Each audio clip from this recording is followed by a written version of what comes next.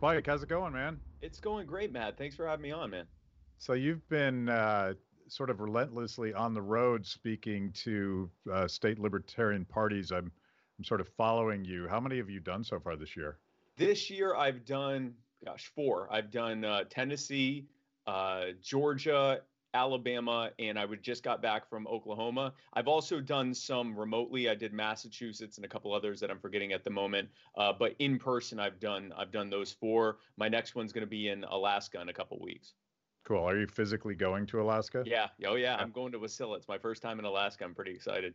Nice. Well, make sure to say hi to Sarah Palin for us. I will do so, and I'll say hi to Russia. Hopefully, I can see it from wherever I am.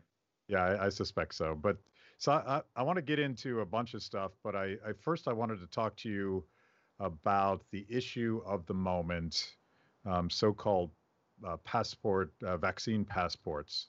Yeah. And I've been talking about this for a couple months, and I very much see a pathway to a Chinese social credit system, and I don't think that's hyperbole. I think this idea that we would organize society based on your health or lack thereof, and Yeah. and deciding whether or not certain citizens are allowed to do things. That sounds more like Chinese communism than the America I know. Where are you on this? So I think that it is not hyperbole to say that this is what it would lead to. The vaccine passport itself isn't that yet, but it's the infrastructure needed to be able to create that, and it's also the social infrastructure, the idea, embedding the idea that you're either clean or not clean, vaccinated or not vaccinated. As someone that just traveled the country last year, I went to 35 states, nearly roughly 100 campaign events, came well within 6 feet of tens of thousands of people, was routinely tested to make sure I wasn't, being a typhoid Mary spreading it around the country, and came back negative every time. I can safely say that even unvaccinated, with just some basic safety protocols like washing your hands on a regular basis, not getting it directly in people's faces, not eating after people and not drinking after people and stuff like that, you can have a hyper traveling and interactive experience in person with people and still not get the virus. So there's no justification for what they're talking about where you won't be allowed in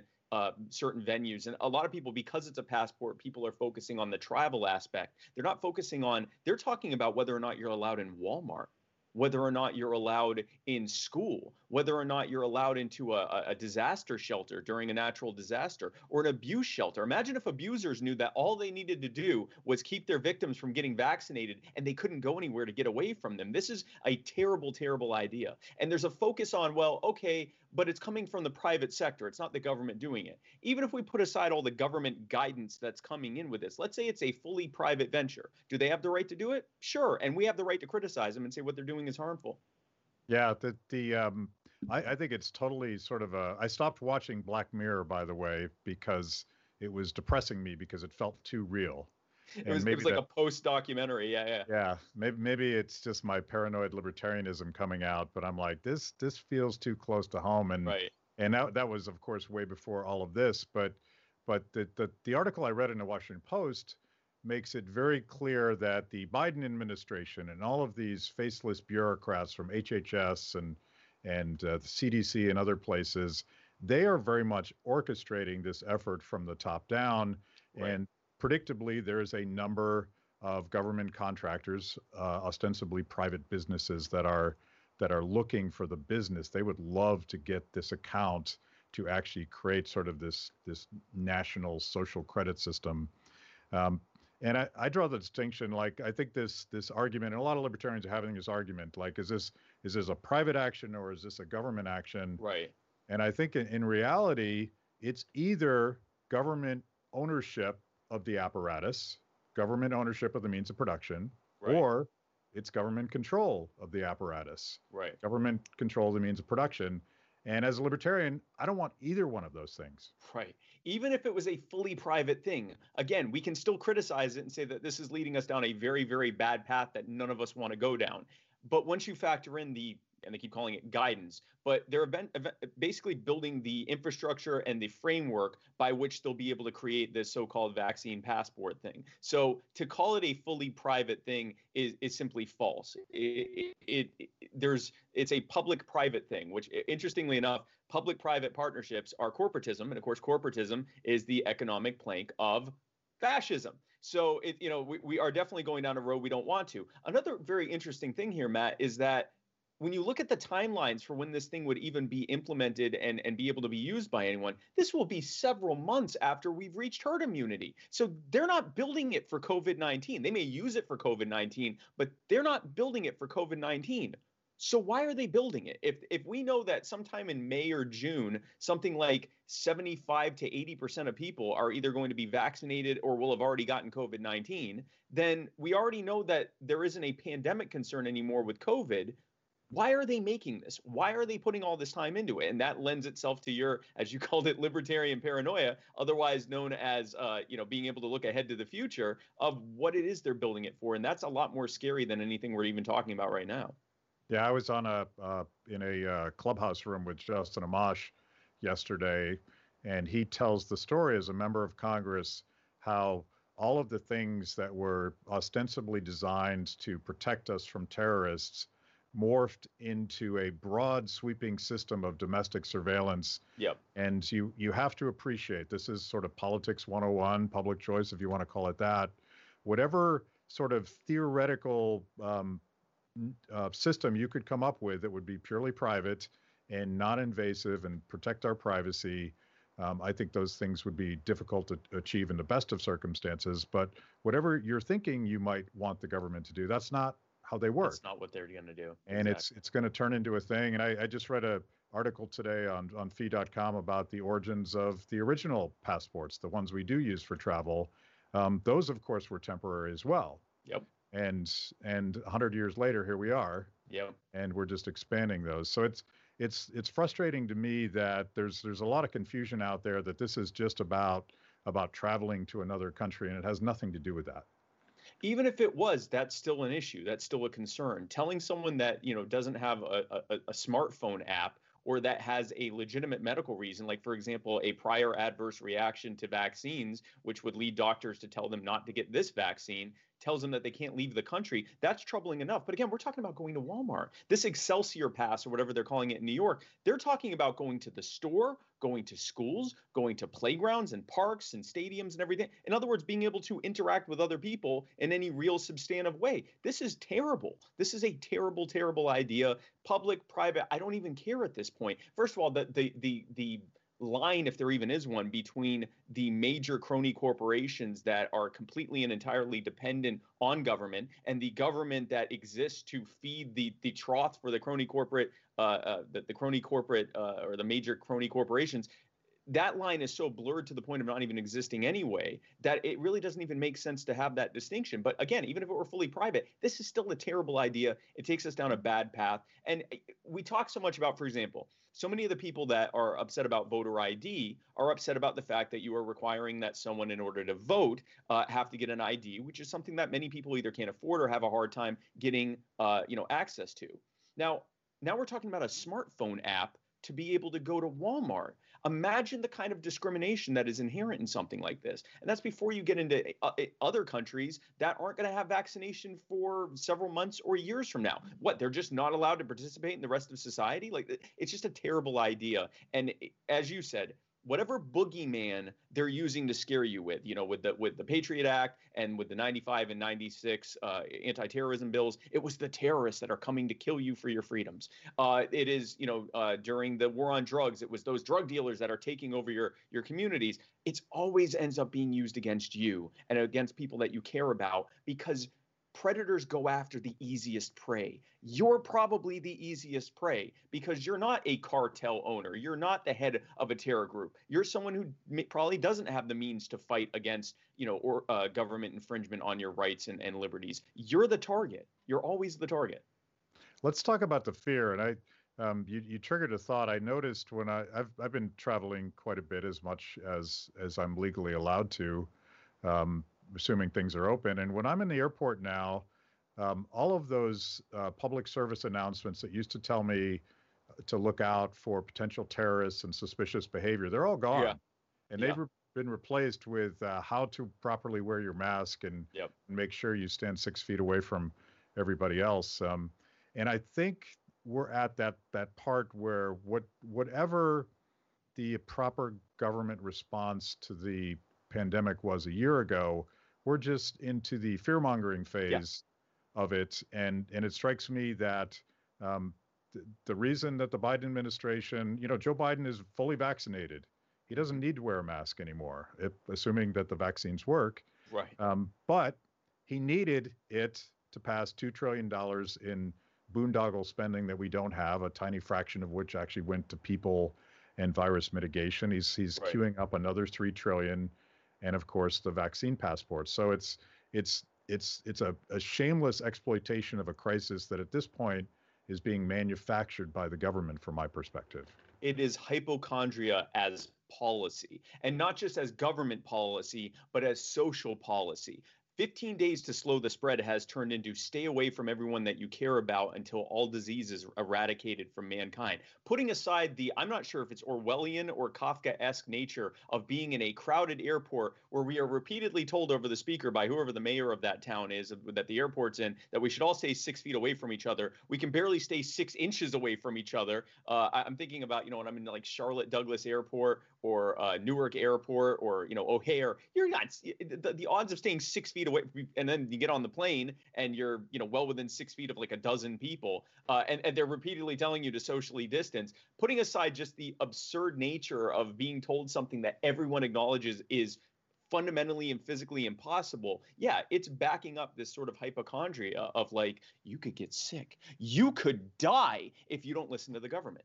And that's really what it comes down to. It's less about the mask, it's less about the lockdown, it's less about the specific policy, and it's certainly less about the virus itself than it is about this overwhelming idea, this overarching idea that if you don't listen to the government, you might die.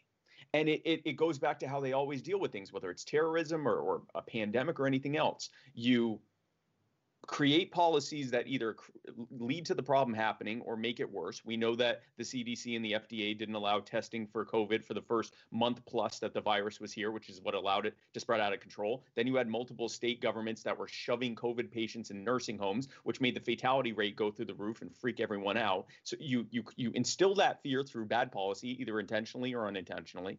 You then leverage that fear to push for draconian policies. When those draconian policies inevitably do not work, you then blame it on the fact that you don't have enough power, and then you push for even more power. And then when that fails, you just continue a cycle of pushing for more and more power.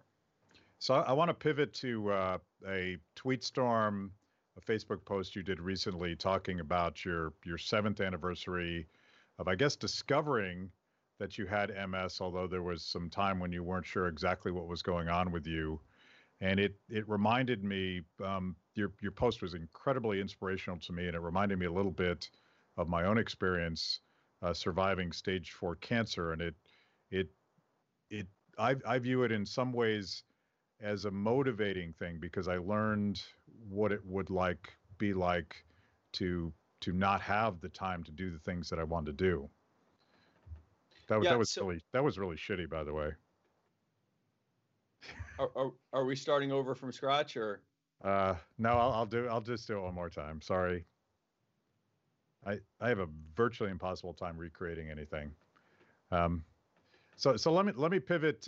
You recently announced on Facebook, you told a story about 7 years ago when you discovered that you had MS and the struggles that you went through and the challenges in your life. And it reminded me a lot of my own personal experience surviving stage 4 cancer when I was in my 30s.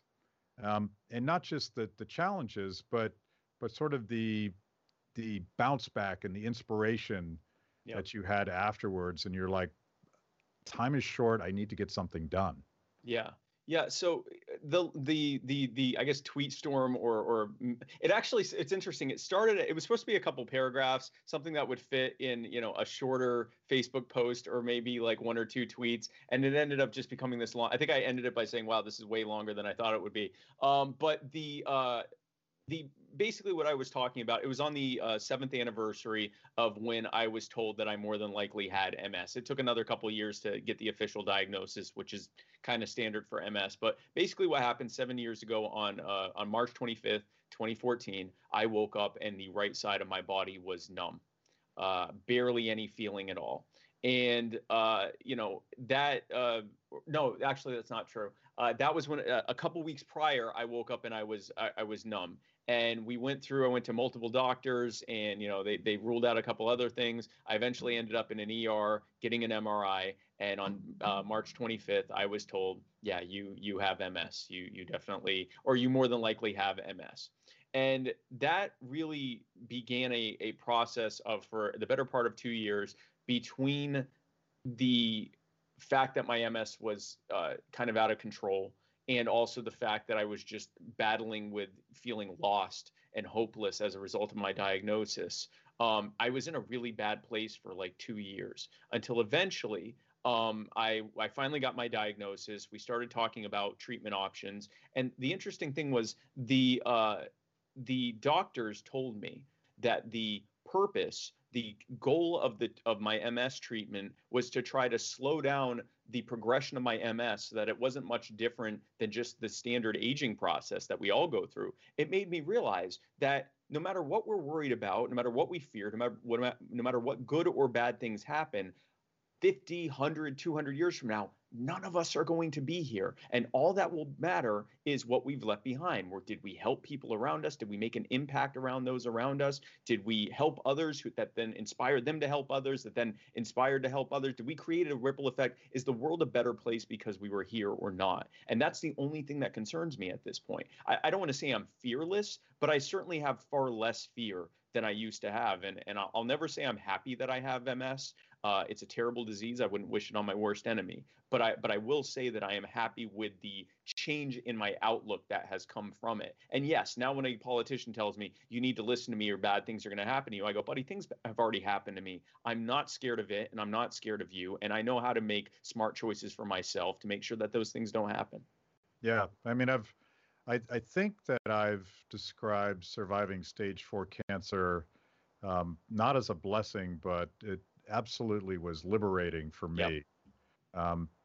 It changed my life perspective, and I was diagnosed in my 30s, and it was a different progression than your story, because I was pretty much given a death sentence, and I spent 2 weeks with my wife getting our finances in order, and writing a will, and a living Wow. will and all that stuff, because I was waiting 2 weeks to get into a surgical table, and and so I had 2 weeks to sort of assess my life at that point in my career, and this sounds silly, this sounds like a libertarian thing, but I kept saying to myself, I'm not done.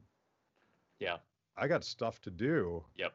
So when they finally cut me open and we discovered that it was a different type of cancer that could actually be treated, um, that was that's the beginning of a whole new life for me. Yep. Yep. And I'm definitely not fearless. I mean, if fearless people probably are a little bit dumb, but it's a balance between, you should be afraid of failure, but you shouldn't let it cripple you, and you shouldn't let it stop you from taking risks and doing the things that you want to achieve in your life. And so when I talk to young people about, I mean, I can go into lurid details about the struggle I went through, Yeah. but the whole point of the story is live your life. You're in your 20s now.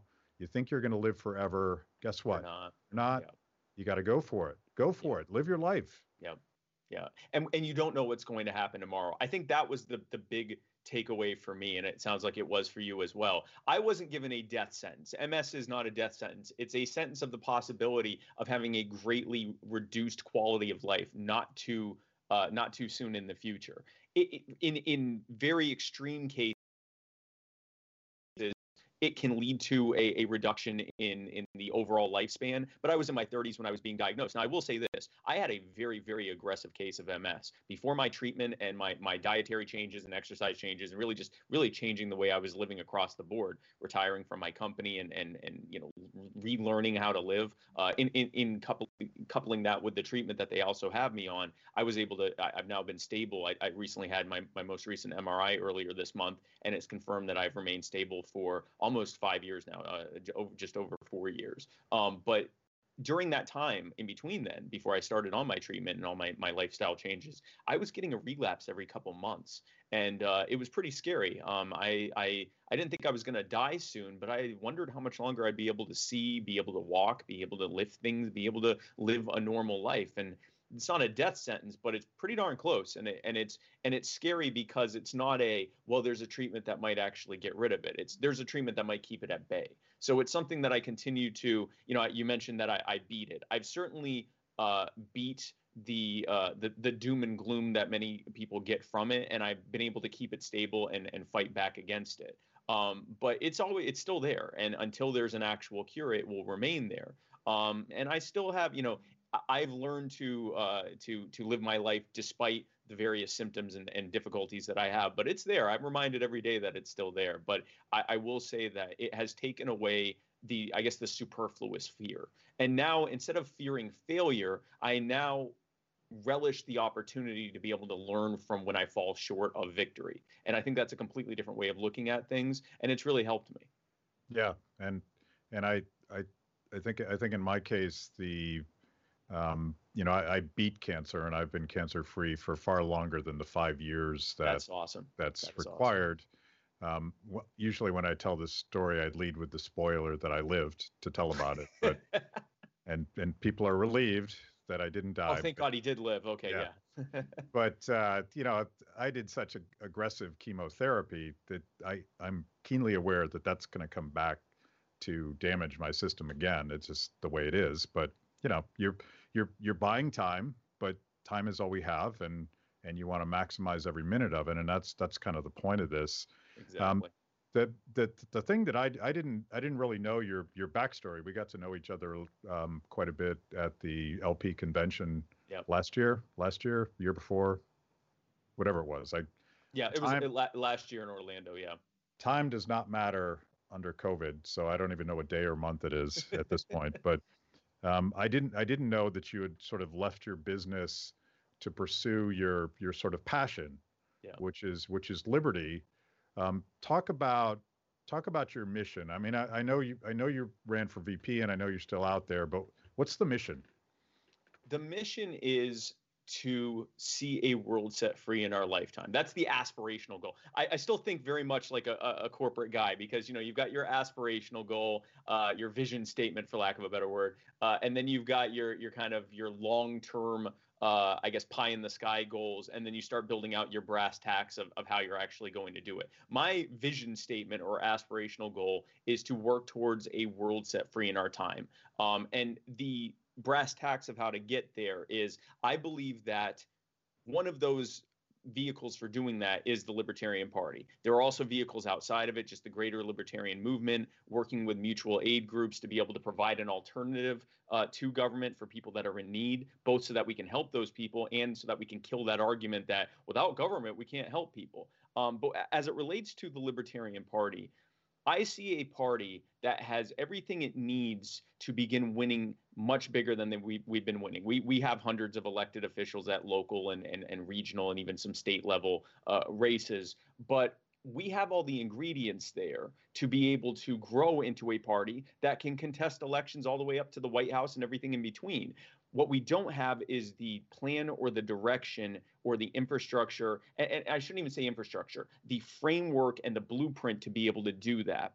We have what I consider a culture of losing within the Libertarian Party. I think that it started as a coping mechanism that, we had to cope with the fact that we would lose really, really big, even bigger than we lose now, and we had to kind of make ourselves okay with working long term for this long slog. But what's happened is we've kind of created this nesting mentality where we are being okay with losing. So we have this 4-year cycle. It starts right around now.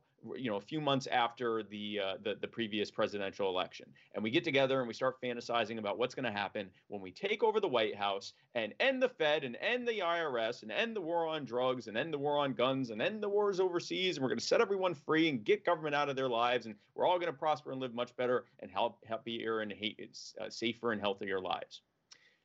And then we go through this for 4 years. We go around and we tell people from our perspective, the way we talk about things to each other, we talk to everyone else about their rights and their lives and how they should live better lives because they'll be free. And most people are going, yeah, but how is government going to, how are we going to deal with education and healthcare? And we go, that'll work itself out. The free market will provide. We don't really answer how that will happen. And I'm speaking very generally, not everyone does this, but generally speaking, we don't break down how it is. When someone asks us, well, how are we going to have roads? We laugh at them because what a silly question. Instead of answering their question, because they have a very legitimate concern about whether they'll have roads and hospitals and schools and parks and everything else. And we have a strategy of getting on the debate stage, and then everyone's going to have this, come to Jesus moment, or if you're not religious, come to liberty moment, whatever. And when that happens, then we're going to win the White House. And none of that happens.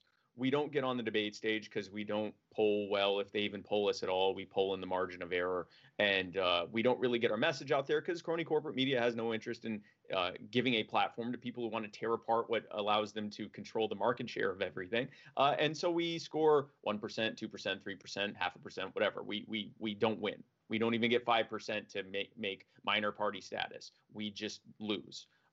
And we win some races, but we don't focus on that. We focus on the fact that we lost. And then we go, oh, the whole system's rigged. We're never going to win. The crony corporate media will never give us a chance. We'll never be on the debate stage. This system's rigged. There's nothing we can do. And then we lick our wounds over the holiday season. And then we come back for convention season, which is starting right about now, where we begin the process of fantasizing all over again. In between that, we also fight each other because we don't have actual set goals. We don't have anything to work towards. We just have this big aspirational goal, and none of us really have any direction on how to do it. So we start blaming each other. It's your fault we don't win. You're too radical. No, it's your fault we don't win. You're too milquetoast. And we fight each other instead of actually having goals. And so what my goal is to work, and this is why I'm going across the country, is to work with local and state affiliates to identify candidates and initiatives and goals that they can actually win now with the resources they have now, and begin working towards growing their party, getting those candidates elected, getting those initiatives passed or at least entered into the public consciousness.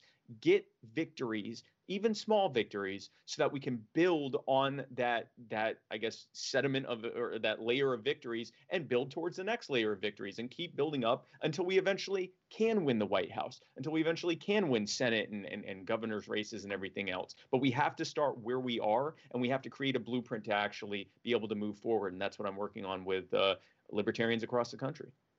It strikes me as the typical growing pains of a movement that very much started off as a bunch of guys that were reading books. And I say guys in the literal sense. Yes. It was all dudes. Yep. And I'll be honest, I'm a little bit younger than that, but I was sort of part of that that first generation of self-identified libertarians getting involved in the late 1980s. And even back then, like I very quickly didn't want to be part of the LP because all they did was fight with each other. Yes. And I was young and naive, and I thought that my goal in life was to change the world. I still am young and naive in that sense, that I want to change the world. Right.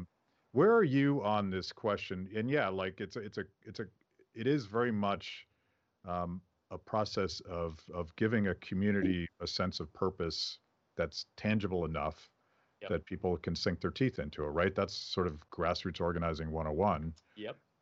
Something that I used to do for a living.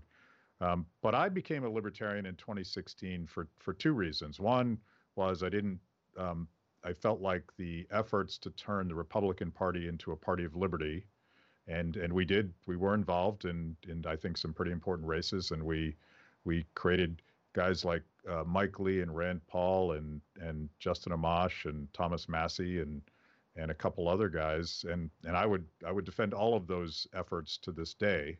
Mhm. I wouldn't defend some other things I did that didn't turn out so well. But the the one reason was that it looked like taking over the Republican Party for liberty was not viable anymore, Right. particularly with the ascension of Trump as the nominee. But the other thing, and this is important to what I do, and I wonder what you think the balance is.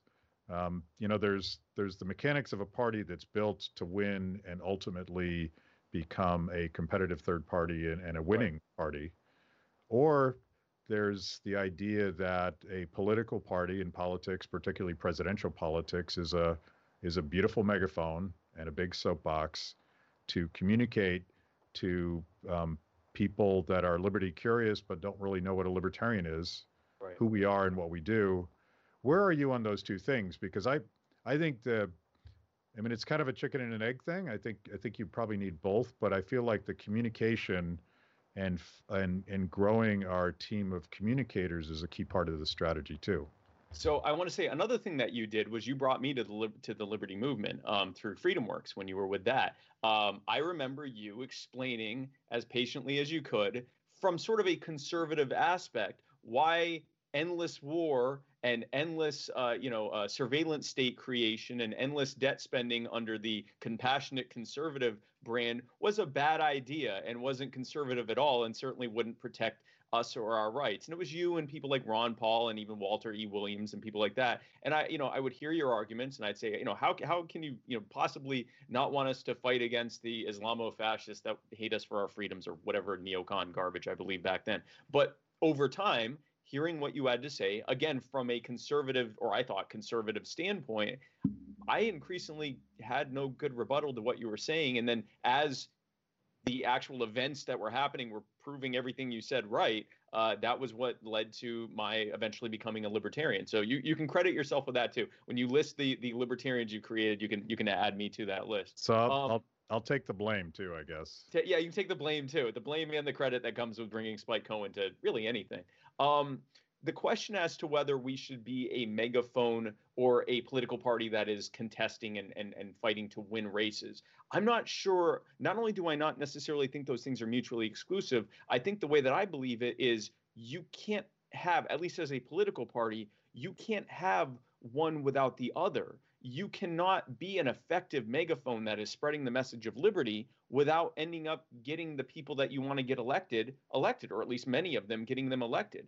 You can't get libertarians elected if you don't change the cultural conversation and move the needle of the debate towards what you want to talk about, or at least go into what everyone's talking about with a different perspective that no one else is presenting. So I'm not sure, if you were asking which one's more important in the immediate, I guess it would be the megaphone, because we're not going to win a national race until we bring millions more people into the movement. But I really see those as part. I believe they're not just a synergized thing. I think that they're mutually inclusive. I think that they are required to be able to do either. And either required to do either, or are a natural consequence of the other. In order for us to be an effective megaphone, naturally we're going to get more libertarians elected. And in order to get more libertarians elected, naturally we're going to be more involved in the cultural conversation and winning those debates. So I really think that they're part of the same thing. The bottom line is, when I look at any of these, moonshot or Hail Mary strategies, get on the debate stage. Well, to get on the debate stage, we have to get 15% or more in however many number of opinion polls. In order for that to happen, we have to change so many people's minds that when they get asked in the poll who they're voting for, even if we're not presented as an option, they still say us, whatever the candidates' names are. In order to, what's the other one? Well, we have to win the White House. Well, again, we have to bring millions of people in. We have to get on whatever podcast or whatever show or whatever channel. Okay, great. Again, we need more attention so that we are even a blip on their radar to get featured in first place. Every single thing goes back to so I guess megaphone's the most important, at least right now. Everything goes back to, we have to get as many people over to our side. We have to get their attention. We have to present our message in a way that actually connects with them. We're not naturally, you mentioned a bunch of guys with books. We're not naturally consequentialists, right? We're not libertarians because it works. We're libertarians because it's right. You shouldn't hurt people. You shouldn't take their stuff. You shouldn't violate people's rights. You shouldn't harm them. You shouldn't take from them. Most people are consequentialists to the extent that they're more worried about, well, how's it going to work for me? How is education going to work? How is healthcare going to work? We need to have good answers for those questions, even when they're asked in a way we don't like. If someone tells us, I believe healthcare is a right, what are you going to do for my healthcare? Instead of arguing with them over the concept of natural rights, listen to their actual concern. I'm worried about the cost of healthcare. I'm scared during a pandemic that I'm going to end up in the hospital and lose everything as a result of it. Address those concerns. We have the best answers. We have better answers for the left than the Democrats have. We have better answers for the right than the Republicans have. We have better answers for everyone. So why are we arguing with people or talking over their heads? Answer their questions. Show them how liberty makes things better for them. And when we do that and we get enough people over to our side, now we can win any election that we want to. Your point is essential, and I think what you're getting at is your willingness to listen to people who didn't read Human Action. That's such a shocking strategy. Because how dare you? Yes, exactly. I assumed our entire strategy was to force everybody, maybe not at gunpoint, to read Human Action and then get back to us once. Libertarian apologism. Everyone has to already know our scriptures first, then we can start having a discussion. Totally, but I've been fascinated by this process of listening. And, you know, when I wrote my last book, which was quite a while ago now, I think it came out in 2013, Don't Hurt People and Don't Take Their Stuff. Yes. That was written for a conservative audience. Mm-hmm. And maybe you were one of them, but I wanted to translate things like the non-aggression principle into common sense things that your mom taught you. Yes. Because let's be honest, that Murray Rothbard clearly stole the non-aggression principle from his grandma, right? He didn't attribute it to her. Shame on him. No, because this is not like a brand new theory that we hatched out of whole cloth. It's how humans survive and cooperate and thrive. Yeah. And we've tried to translate that into this exotic theory thing. But I'm particularly interested now in listening to people who are Trump conservatives, but also progressives that really were turned on by Bernie. And this is another debate that goes on in libertarian circles that drives me nuts. You can be a purist, you can be hardcore, you can be the one true libertarian and still want to engage with audiences who will never agree with you on everything. Like this, to me, this is about building a coalition where we agree on some really big things. And then once we get those things done, we should go fight like cats and dogs on the very fringes of libertarian ideology. I want to have these arguments after we've achieved radical minarchy. Then we can sit down at the table and figure out if we're going to keep going. I'm an anarcho-capitalist, right? So I think that, there are many exits that come before what I want, which is to slam into the guardrails and run to the beach, right? Like that, there are many people are going to want to get off the train before me. That's fine. Right now, the train's headed off a cliff. So we need to turn the train around, or I guess that's not a good analogy because it's hard to turn a train. We need to turn this vehicle around towards liberty, and we can figure out where we are when we start heading into directions where people want to start getting off the vehicle. We need to accept constitutionalists. We need to accept minarchists, anarchists. We need to accept people from the left and from the right. Anyone who recognizes that we are headed in the wrong direction, which is almost everyone, we need to at least accept them to the extent that we want to have a conversation with them. And if they'd like to vote for our candidates, that's awesome. And if they'd like to volunteer for one of our candidates, that's also awesome. If they want to join their local affiliate, that's great. And if they still think that healthcare is a right, or that, we should still have background checks for guns, or we should still have some kind of protections at the border, quote unquote, or that we should still, maybe some of these wars are still okay. This isn't who we aren't choosing who to select for our presidential nominee or even for, a high level nominee or leadership in the party. We're welcoming people in who are still learning our ideas. And the best way when you get someone into your orbit, you can begin to affect them with your gravity. Most people make their decisions on what they believe about stuff as a direct result of what they're hearing from their social circles. And the more libertarian their social circles become, the more they are just generally hearing libertarian ideas. So we need to bring them in. Now, if someone's a Nazi or something like that, I mean, I'm not a fan of gatekeeping, but if someone comes in and they want genocide, we need to make sure that those ideas, make it clear that those ideas are unwelcome, right? There are obviously certain lines, but I think that as a former neocon, as someone who, when I first came to the liberty movement, I'm like, yeah, well, I'm still worried about these Muslims, and I still think that we should really be restricting who comes to our country and all of that kind of stuff. I was still welcome to the extent that I understood that most of what government did was bad, and then it was just a matter of consistently saying, hey, if you didn't like what government did on this, what makes you think you can trust them on this? But that conversation couldn't have happened if people called me a baby killing bootlicker and told me to hit the bricks. I wouldn't have been able to have that conversation. So I think it's important to welcome people in. And I think it's also important to present a message that connects with people so that even if they don't think they're libertarian right now, they go, wow, that makes sense. When I'm talking about vaccine passports, it's all well and good for me to go, vaccine passports violate your right to travel freely. Okay, everyone already knows that. But I have to say why that's bad. And if I just say it's bad because it violates your rights, well, then I just won over libertarians. I hope I would have their support against vaccine passports for the most part at this point. I need to explain to everyday normal people who are being inundated with propaganda about how vaccine passports are absolutely necessary to protect them and they're the people they cherish the most. I have to be able to explain why vaccine passports are bad and how it enables abuse and how it enables discrimination and how it makes it so that the people who have the least are going to be infringed upon the most and not be able to go to stores and things like that. You have to have good answers for these things. And if you find yourself at a point where you can't talk to someone in a way that connects with them, then it's probably best to disengage in that moment, because more than likely you didn't come here as a perfect libertarian. You came with some libertarian ideas and you've slowly become more libertarian. I'm not saying you were birthed and hatched as the original libertarian. I'm saying everyone else watching this, not you. I am the one true libertarian. The one true libertarian. But everyone else, including myself, that came in, almost everyone else came in as something else and became more and more libertarian as they got more and more into the movement. And we have to welcome people. From my privileged position, I'm able to show some empathy for those of you who aren't quite as perfect as I am. That's really kind of you.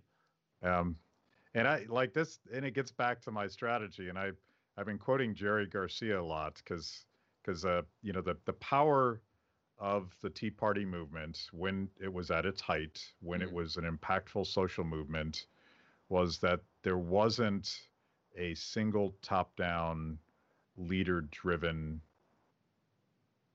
organization. It was very bottom-up, and there was thousands of leaders, and they each had their part, and there was a lot of diversity, and we could have had arguments about everything except we were focused on 2 or 3 principles that every one of us almost spontaneously joined together.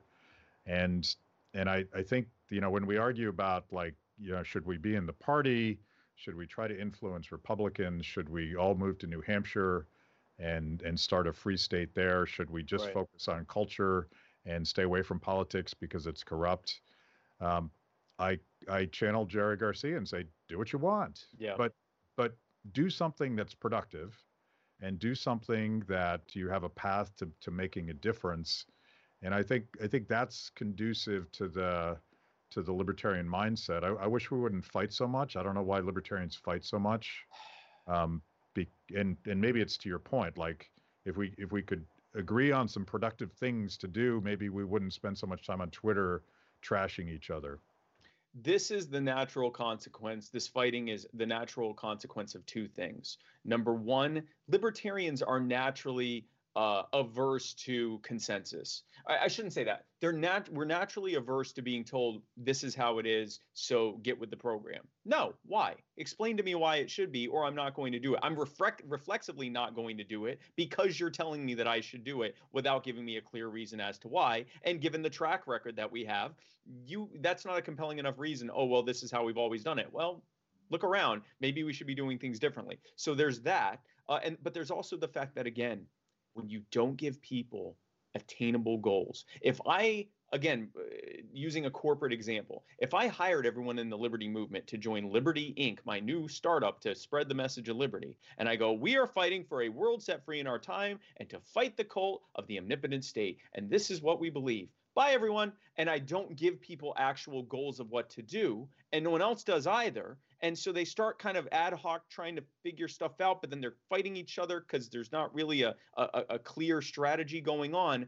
This is what's naturally going to happen. Now, I believe in spontaneous order as much as the next person, but there's spontaneous order and there's having everyone have the same goals but not giving them any direction. And spontaneous order comes from people taking the initiative. So it's not, oh, it needs to come from the LP National, the LNC, and from Chair Joe Bishop Henchman. It's someone has to do it. So I'm looking around. I am seeing some people do it in local and regional levels. And so I'm working with them to come up with something more resembling a national strategy so that we can identify those goals, give people something to do. There are many different groups and caucuses within the party that the reason they've been able to have organizational success is because they have actual stated goals, not aspirational goals, specific goals. We're going to win this. We're going to, raise this much. We're going to increase our membership by this much. We're going to do this. We're going to do that. And then they win those goals and they have little mini celebrations. Yay, we did it. Now here's our next goal. And when you do that, now everyone's fighting together or working together. You create a culture of winning instead of a culture of losing. You create a culture of succeeding instead of a culture of failure and scapegoating. And that is an important part of this. We also need to drop the strongman that we're all searching for. It's interesting that in a party that believes so much in decentralization and not having this strong figure, every single cycle, that's part of this culture of failure. I already have people asking me, are you running in 2024? And I'm sure that Justin Amash and Joe Jorgensen and other people, everyone, even you, I'm sure you even have, everyone's getting, are you running in 2024? You're who we need. You're going to take us to the promised land. And I tell people, no, I specifically, me as an individual human being, am not is not what this party has been waiting for to achieve every goal that we have. And no, neither is any other single person. We can do what we can to try to push the message. And I haven't ruled anything out in the future or anything else. But who cares who's running in 2024 if we haven't gotten hundreds of libertarians, hundreds more libertarians elected across the country? What is the shot that we're going to win the White House if we can't win city council or county council or state rep? Let's focus on what we can actually do. And whatever that looks like for 2024, we'll see when we get there. But let's start working. We believe in decentralization. We believe in human action. We believe in working together to voluntarily towards a common goal. Let's focus on that. That's something we can do right now, not 2024, not even April. Well, I guess April tomorrow, but not even May. Now we can work on that right now. So let's do that. And that is and will be my main focus for quite some time. Yeah, it's it strikes me. I've read all of Saul Alinsky, and I used to quote him in a far less cynical way, but one of Alinsky's rules, and I can't remember which one, is tactics that go on too long are a drag, meaning that if you try to do things that your activists don't want to do, it's a drag. And that's sort of this contradiction where the other tribes, the Republicans and the Democrats, they put all of their eggs into the basket of we need to find this strong leader that will get control of the White House and we'll change everything. We'll force our will on everybody else. And that strategy doesn't work for us because that's not who we are and that's not what our philosophy reflects. Yep. So localism, like I love taking words back, like localism and community and hard work. Like these are our values. They got to apply to our strategy. But I don't know about you. I assume you're going to answer the same way I am, but I'm optimistic. Like I think that most Americans are getting fed up with the vicious tribalism and the fear mongering and the finger pointing and the whataboutism that the other guy did it too. But we have to sort of represent that positive, beautiful, cooperative, welcoming vision that is my brand of libertarianism. That's what I see when I talk about these things. Yep. I'm all against raging against the machine, and I think lockdowns are very much something we should focus on the human devastation. Mm-hmm. We should focus on the injustices and all of the awful things that have resulted from that. But let's pivot with the kind of solutions you're talking about if you're worried about healthcare education, well, what does it mean to have a free system?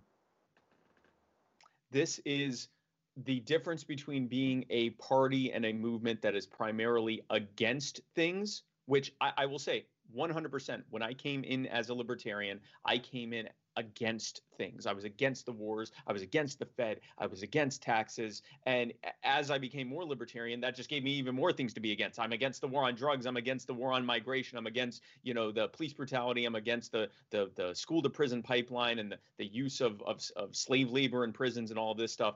I have this big list of things I'm against. And I realized that when someone is looking for solutions, which is the vast majority of people, they're not just looking for something to be against. They already got a long laundry list of things that they're against. When they're looking for solutions and they look to you, and your answer is, I am against this and this and this and this and this, I hate all of it. Even if you have the best reasons why you were against those things, even if what you were saying intuitively makes sense to the person in front of you, you didn't answer their question. What are you for? What are you going to do? And your answer can't just be, I'm going to leave you alone, because they've been conditioned to associate being left alone with neglect. They've been told their entire lives that they need a strong figure to protect them. They are so conditioned that even when they become libertarians, they're still waiting for the strong figure to bring liberty to the world. The reality is that we need to be able to answer the question, how will healthcare work in a libertarian society? How will free market healthcare work? How will free market education work? And you start by answering how it hasn't worked, but then you have to explain how it does work. When I would talk to clients about why they needed to hire me to do website design for them, I would explain what wasn't working, but I wouldn't leave it at that. I wouldn't say, sucks, this is a terrible strategy, hire me. I had to explain what I was going to do, or they would have never given me a penny. And we have to apply that to anything. Anytime you're trying to, for lack of a better word, sell someone on something, you have to explain why they should give you a chance. And we have the best answers. So let's just explain it. Let's explain. I am happy. I'm one of the few libertarians that gets excited, Matt, when someone asks me about, what about the roads? I get a huge smile. Everyone else, my roads. I explain what roads would look like in a libertarian society. I explain how much they're being screwed with the current system with roads, and then I explain how we do it. And now they're excited about the roads under a libertarian society. This is how we can do things. We can affect people by explaining to them how our solutions work. And you don't have to choose. I got people that say, do you think you should pull more from the left or from the right? I go to human beings and answer their questions and explain how libertarianism makes things better. And to whatever extent I can at least plant those seeds, I've got someone who at the very least understands that we're coming from a good place. And that begins the process of them looking more and more into what it is we believe. And there's nothing magical about what I do. We can all do it every single day. And all it takes is just answering the question. We have the answers, just answer them. Let's leave it there. That was a beautiful rant to end this. For people who don't know Spike Cohen, where do they find you? I am on Facebook.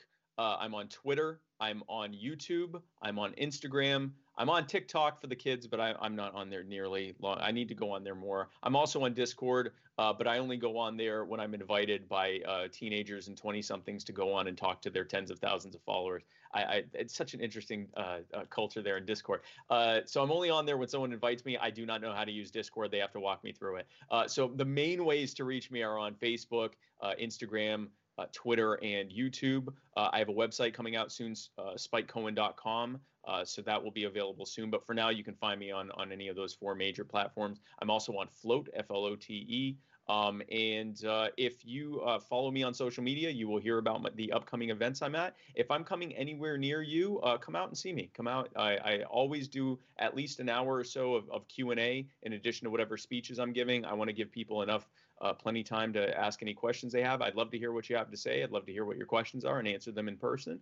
And I look forward to meeting you if I'm coming to your area. And Matt, I appreciate the opportunity to be on Free the People again. Cool. Good to catch up, man. Yeah, absolutely. Thanks. That was amazing. Where can I get more content just like that? It's a great question. You're clearly a discerning consumer of the best content. Make sure to like the video, subscribe, and click the bell. And if you're consuming podcasts, go to Apple, Stitcher, anywhere you get them. I'm in. Kibbe on Liberty, honest conversations with interesting people.